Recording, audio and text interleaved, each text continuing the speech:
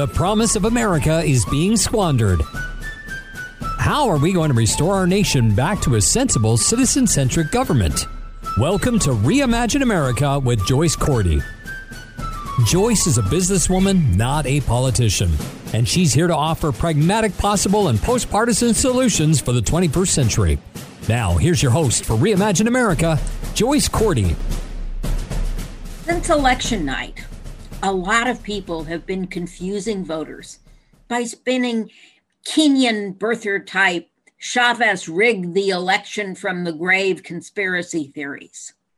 But every American who cares about the rule of law should take comfort that the Supreme Court, including all three of President Trump's picks, the Supreme Court closed the book on this nonsense. You thought that was my opinion, didn't you? I fooled you. That's Nebraska Senator Ben Sasse's statement upon hearing that the Supreme Court had refused to hear the Texas-generated case against the votes of Pennsylvania, Wisconsin, Michigan, and Georgia voters, urging that all those voters be disenfranchised, have their votes thrown out, because Texas didn't like the results in those four states. Well, the court issued a terse ruling late on Friday. The state of Texas's motion for leave to file a bill of complaint is denied for lack of standing under Article 3 of the Constitution. Texas has not demonstrated a judicially cognizable interest in the manner in which another state conducts its elections. All other pending motions are dismissed as moot. Well, Justices Alito and Thomas, the original originalists, suggested that the court really was obligated under Article 3 to at least, have them actually hear the case. And some people wanted to cling to that, saying it was not a unanimous ruling from the Supreme Court. But it was a unanimous ruling because in their little procedural concern, those two justices went on. They went way out of their way to reject the arguments contained in the filing, writing that they would, and I'm going to quote, grant no relief to the plaintiffs on the merits of the case, end quote.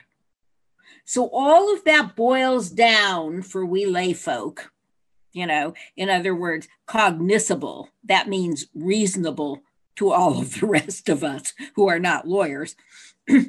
For all we lay folk, the Supreme Court is not going to interject itself into the 2020 presidential election. Put a fork in it.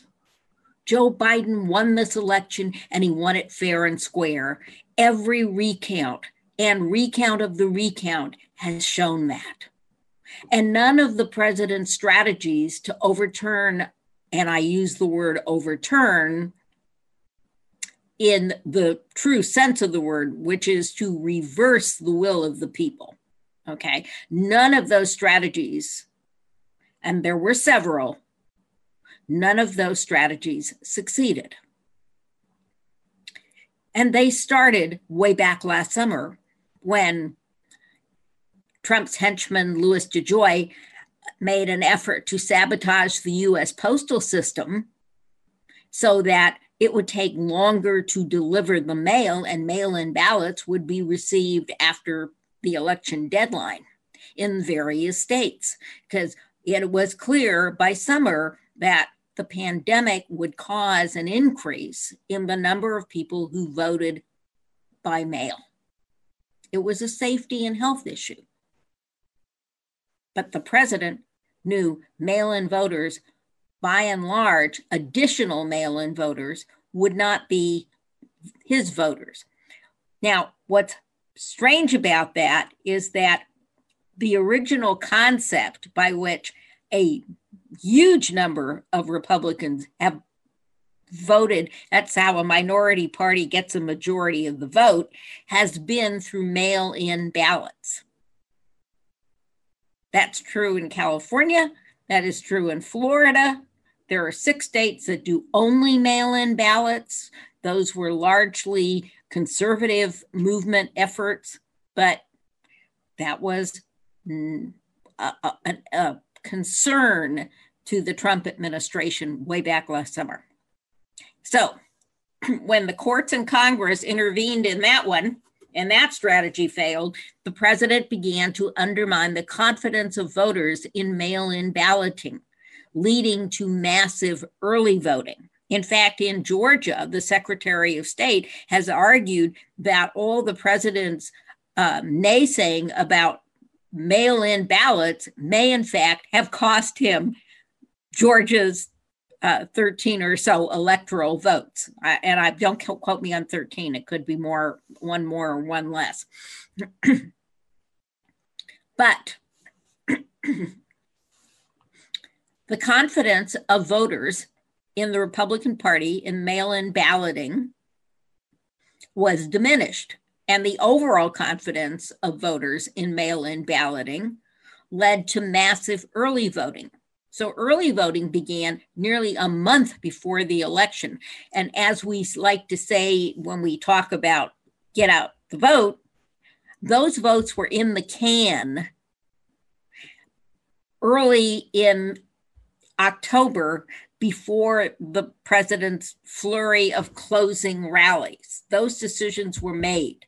Anything that happened in October didn't change those votes. And then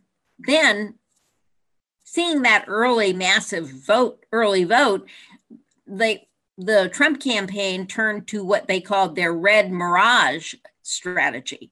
That's the strategy where Trump urged his voters to vote in person so that then on election night, he could declare, look, I'm ahead, stop the counting. But you can't stop the counting because those are state laws that determine you have to have your ballot in before mailed in has to be in the hands of the election officials by election day in some states, by 3 days after, as long as it's postmarked on election day before 8 o'clock, 3 days after. In California, we really do understand how bad the mail is. We give them 17 days, but you still have to have had your ballot postmarked by 8 o'clock on election night. And you know what happened to all of those strategies? Because, in fact, state law requires that you count not just the ballots that were cast on election day, but all the ballots. Every state, whatever their difference in exactly how they do it, every state individually says, we're going to count all the absentee or mail-in or provisional ballots. And here are the rules under which we as a state have agreed we are going to do that. So the red mirage, like all the previous strategies, failed. So what did the president do? Was he gracious in defeat, especially when you have to recognize how much larger his defeat was than his victory? He won with a plurality of the overall vote in 2016, I believe about 47%. Don't quote me on that. It could be 48. Less than 50. Joe Biden won with 51% of the vote. A clear majority. But nonetheless, the president, as he's entitled to, as he threatened to do if he were not the winner, said he would turn to the courts. And he turned to the courts, not once, not twice, 50 times. And at this point, there are about 6 or 7 that have not been totally settled. But at this point, he's won exactly one, and that allowed observers in Pennsylvania to move a couple of feet closer to the actual election floor. It jeopardizing, by the way, the safety of the people who were counting. that little problem we have about masks now being, instead of being a public health issue, becoming a political matter. Okay. So the courts, including a great number of opinions that were written by Trump-nominated federal judges, as well as the 3 Supreme Court justices appointed in the last 4 years, you know what they said? They said no. As I said, with the exception of letting those electors peer from 2 feet closer, they said no to everything that the Trump campaign threw up. What they kept on telling the Trump campaign was, we are a country of laws, not of men. We go by the law. The law is blind. And so it appears that the electors will meet in the several state capitals today, Monday, December 14th, and certify the election of Joseph R. Biden, the 46th president of the United States, with 306 electoral votes to 232 for President Trump. All that said, the bottom line, the constitutional system held. The constitutional process for the orderly transition of power from one president to the next held. But God, it just barely held. And that should concern us all. For the first time in modern history, electors arriving in state capitals will be provided police escorts in response to threats of violence against them and their families. These people are just volunteer political activists. It's a big honor. If you're a Central Committee member or an activist who's supported a candidate, it's a big honor to be asked to be an elector. That's a recognition of your service to the candidate. For the first time, these people have to think about their personal safety as they arrive to do their sworn duty. And just this past Saturday, the Proud Boys were in Washington, D.C. again, marching in defiance of public health and public safety. Their weapons visible as they enjoyed an aerial salute from Marine One as President Trump passed over on his way to flip the coin at the Army-Navy game. Of course, I remember the 100,000 women marching in Washington the day after Trump's inaugural, you might say in retort. But their little pink hats were more a promise to resist a misogynist than a threat to resort to violence. None of them were out to, quote, the Proud Boy leadership yesterday. None of them were out to, quote, get Joe Biden, unquote. As the knitter of many hats myself, I initially found those little pink hats sadly amateurish. 2 squares sewed together, just not the way you make it, that you knit a hat. It was, in fact, a full year before I understood the meaning behind that odd construction. But what concerns me the most is not the Proud Boys. It's not the ham-handed efforts of the president to weaken the bounds of constitutional authority. No, what worries me the most is the behavior of Congress. We've got a 5-seat majority for the Democrats, which gives moderate Republicans real power to shape legislation in a way that actually serves the 80% of American people who live in the center of American politics, in the art of compromise, okay? And that would be a big change from the last 3 years where bills either couldn't pass out of the House, or if they did pass out of the House, they were so far oriented toward left-wing policy that the Senate automatically became their graveyard. H.R. 3 is a good example, and I believe that was a merciful death. A 5-seat majority means that what you're going to be able to get is narrowly crafted legislation. That's legislation that can attract support from both sides of the aisle. And what that means is that at last we could see some movement on things that matter in our lives. Movement on infrastructure renewal. We could take some small itty bitty steps toward immigration reform, because take the word comprehensive out of immigration reform, that adjective is a showstopper. Never going to happen. But what if we only tried to codify the DACA program, the original DACA program, for those who are eligible, while closing the door on rinse and repeat, the problem we faced since the 1980s? And what about genuine relief for desperate Americans in the midst of this COVID crisis, in the midst of a crisis of homelessness and people falling out of the bottom of? I saw it at the grocery store today.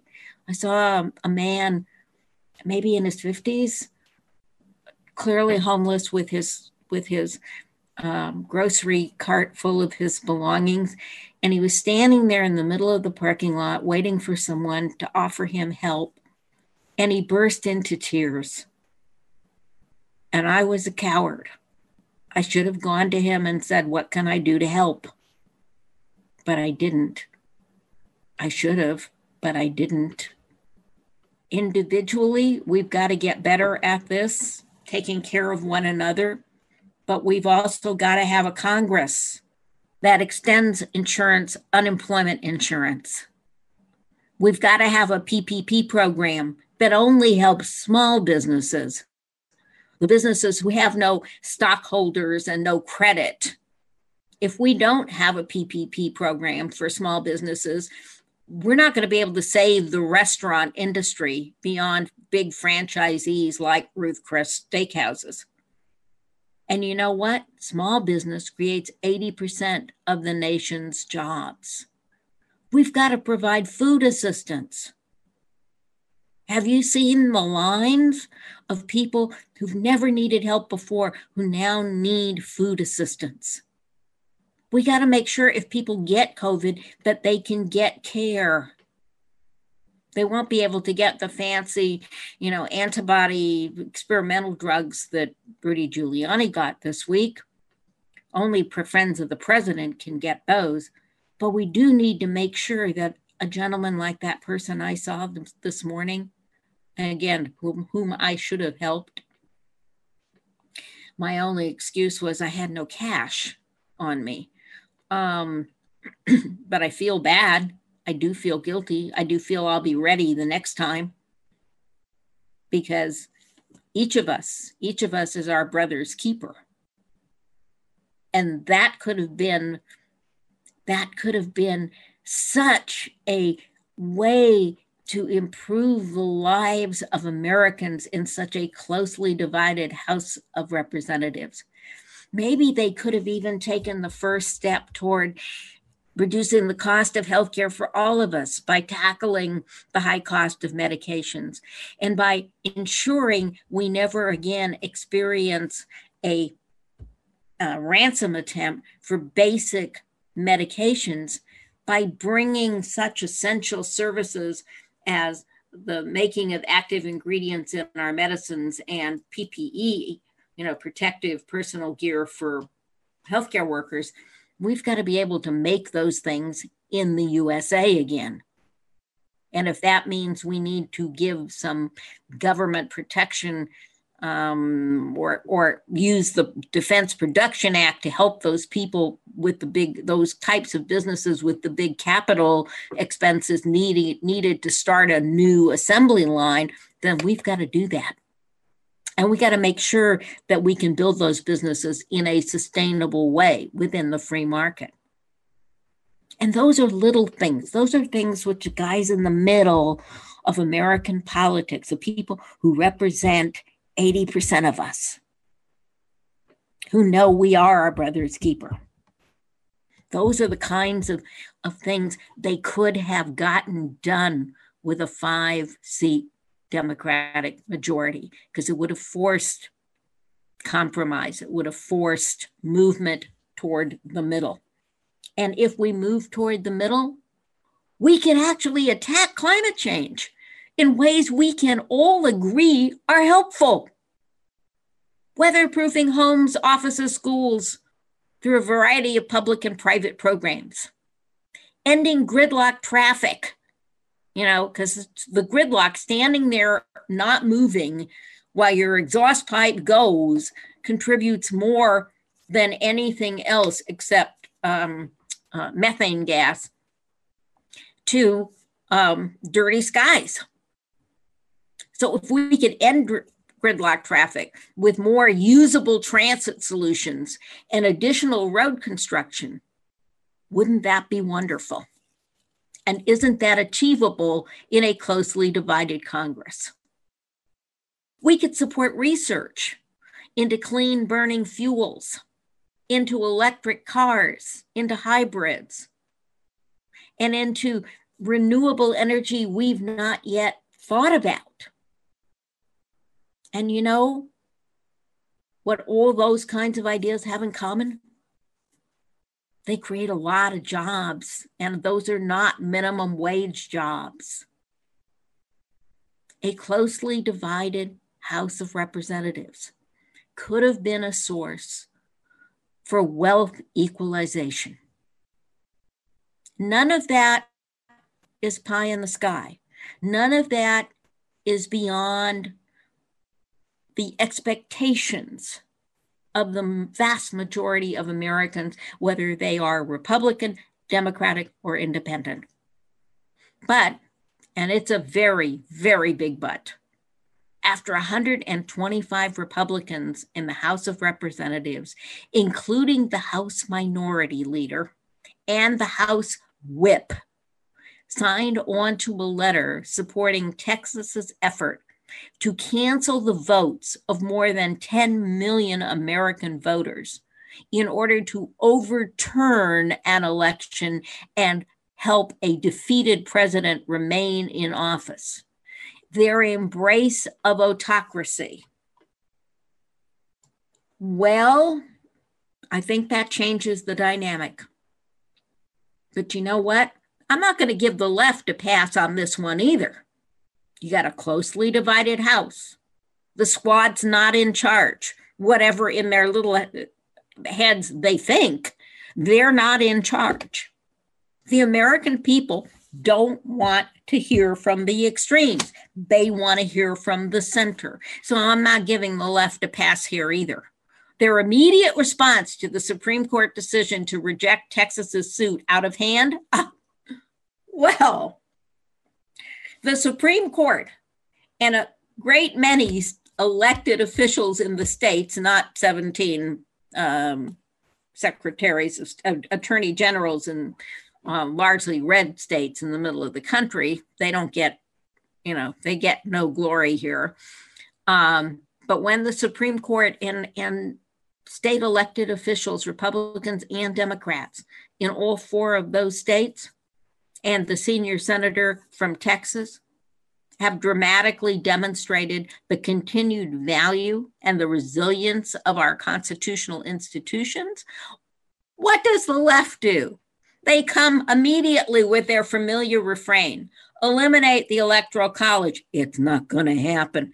Add states to ensure Democratic control of the Senate. It's not going to happen. Pack the Supreme Court. It's not going to happen. All of this misreads the mood of the electorate. And it's equally unhelpful to the 125 members, Republican members, who signed on to an amicus letter supporting Texas's effort to cancel the votes of 10 million Americans, of their fellow Americans, including some of the voters in their own states. Yeah, I mean, it's kind of mindless if it weren't so mind-boggling. So if you take all of this together, I think you have to say at the moment, that both sides of the aisle have now successfully poisoned the well of narrow, targeted cooperation that could have improved the lives of every man, woman, and child in this country. Just how many of those moderate proposals I enumerated above, how many of those do you think can find a majority of support in the House and the Senate after the personal acrimony of this past week? And how much worse will be the poison in that well if there is an open challenge to the Electoral College vote, which has now been threatened when the Electoral College vote is read in Congress on January the 6th. Just how much more poison do you think that will pour into the well of distrust in the Congress? What is laid bare by the Republican House members' brazen, in-your-face repudiation of their own voters is that they don't care one whit. They don't care one whit about working for the people of the United States of America. What they care about, what that 125 members of the House of Representatives care about, is their own power and their own pleasure. They know full well that on January 20th, 2021, Joe Biden will become the president of the United States of America. And so, with 3,000 of their constituents dying every day of COVID, the worst death toll in the developed world, this week, we broke 6 of the top 10 one-day death tolls in American history. Before we're far into this week before Christmas week, Pearl Harbor will fall off that top 10 list, driven by these daily COVID numbers. And still, the 125 members of the House GOP caucus remain unwilling to face their constituents with the cold, hard truth. Mr. Trump did not do a good job managing the pandemic. And as a consequence, he didn't do a good job of managing the economy. In fact, if you look at the statistics, he didn't do such a great job of managing the economy in any one of the last 4 years. Deregulation is not the same as economic growth. Take it from somebody who's studied economics, who's practiced economics for her professional life. The American people want to give someone else a chance as a result of that performance, okay? And I'm going to try to work with that new team to make your life better. That's what every one of those 125 members of the House GOP should have told their own people. Mr. Trump didn't do a good job managing the pandemic, and as a result, the economy. The American people decided they wanted to give somebody else a chance, and me, Ms. or Mr. member of the House GOP caucus, I am going to try my best to work with this new team coming into the White House for one goal: to make your life, my constituents' life, better. Nope. Instead of truth and leadership and maybe just a modicum of courage, just a teeny tiny bit, the trust that you, the voter, would keep them in office if they did a good job for you. Okay. Now, did they accept that if they did a good job for you, you'd be good to them? No, they didn't. They went with fear. What they fear most in life is a disparaging tweet from Mar-a-Lago or a primary challenge from the far right. Let's call a spade, a primary challenge from QAnon. And that challenge would, of course, possibly, maybe, just possibly, be supported by one of those nasty tweets from Mar-a-Lago. Their fear was so great that despite what they knew in their own hearts and minds, they signed the letter supporting Texas's outrageous demands and will probably challenge the constitutionality of the Electoral College vote when that vote is read as is required by the Constitution and accepted in Congress on January the 6th. You know what? They're going to make that challenge and they're going to lose again. See Ben Sass' note above. They will persist, even knowing that they are sowing more seeds of congressional gridlock. And that resulting gridlock will only serve to increase the level of anger and the desperation in this country. And to me, that makes no sense. I don't know if it makes sense to you. I fear if you're listening to this podcast at this point, no, it doesn't make sense to you to increase the gridlock. What we need are results, and we were on the path to get a few of them. Nothing transformative. Just a few steps further down the line toward a more perfect union. Just teeny tiny baby steps. That's all any of us asked. But instead, we'll get an increase in the level of anger and desperation.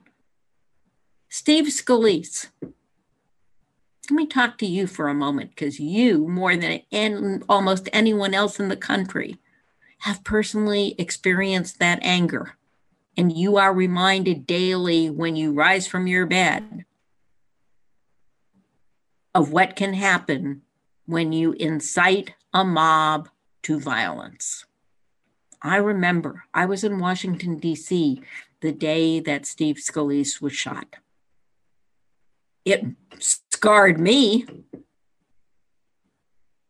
Certainly he knows that the incitement to mob violence, urging gridlock or the overthrowing of a legitimate election, raises the possibility that some individual will feel compelled to act on their anger and desperation, causing injury and potentially death to another person.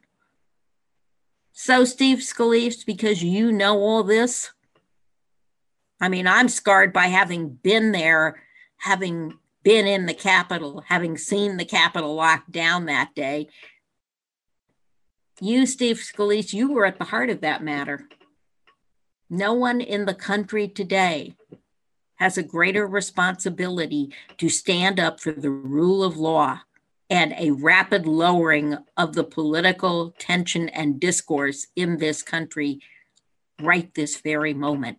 Steve Scalise, nobody has a bigger responsibility to lower the temperature of that political tension than you do, because you know so personally what the consequences can be. You have a bully pulpit among your Republican brethren. You must use it. You must remind these members of Congress that next time it could be one of them instead of you, or it could be worse. It could be innocents on the streets of America. God help us. And while I fear the incitements to violence, and I get experience a few on my Twitter feed, most of all, I mourn the loss of optimism about what could have been a renewed common sense approach to governing for all of us.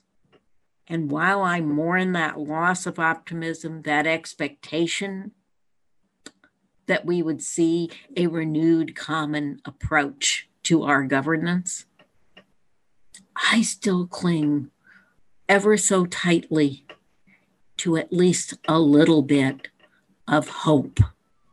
Hope that someone in the Congress can step forward and say, enough.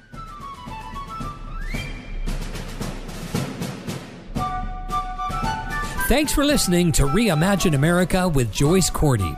You can learn more at reimagineamerica.org. Got a comment or an idea for a future show? Email Joyce at reimagineamerica.org or find her on Twitter at Joyce Cordy or at Reimagine Radio. Take a minute now and go to reimagineamerica.org. Join the forum. We'd love to hear your thoughts. If you love the podcast, donate and tell others. You can invite Joyce to speak at your next meeting or conference through reimagineamerica.org. And finally, don't forget to subscribe to this podcast at ricochet.com or c-sweetnetwork.com. That's c-sweetnetwork.com. Together, we really can reimagine America. This podcast is a part of the C-Suite Radio Network. For more top business podcasts, visit c-suiteradio.com.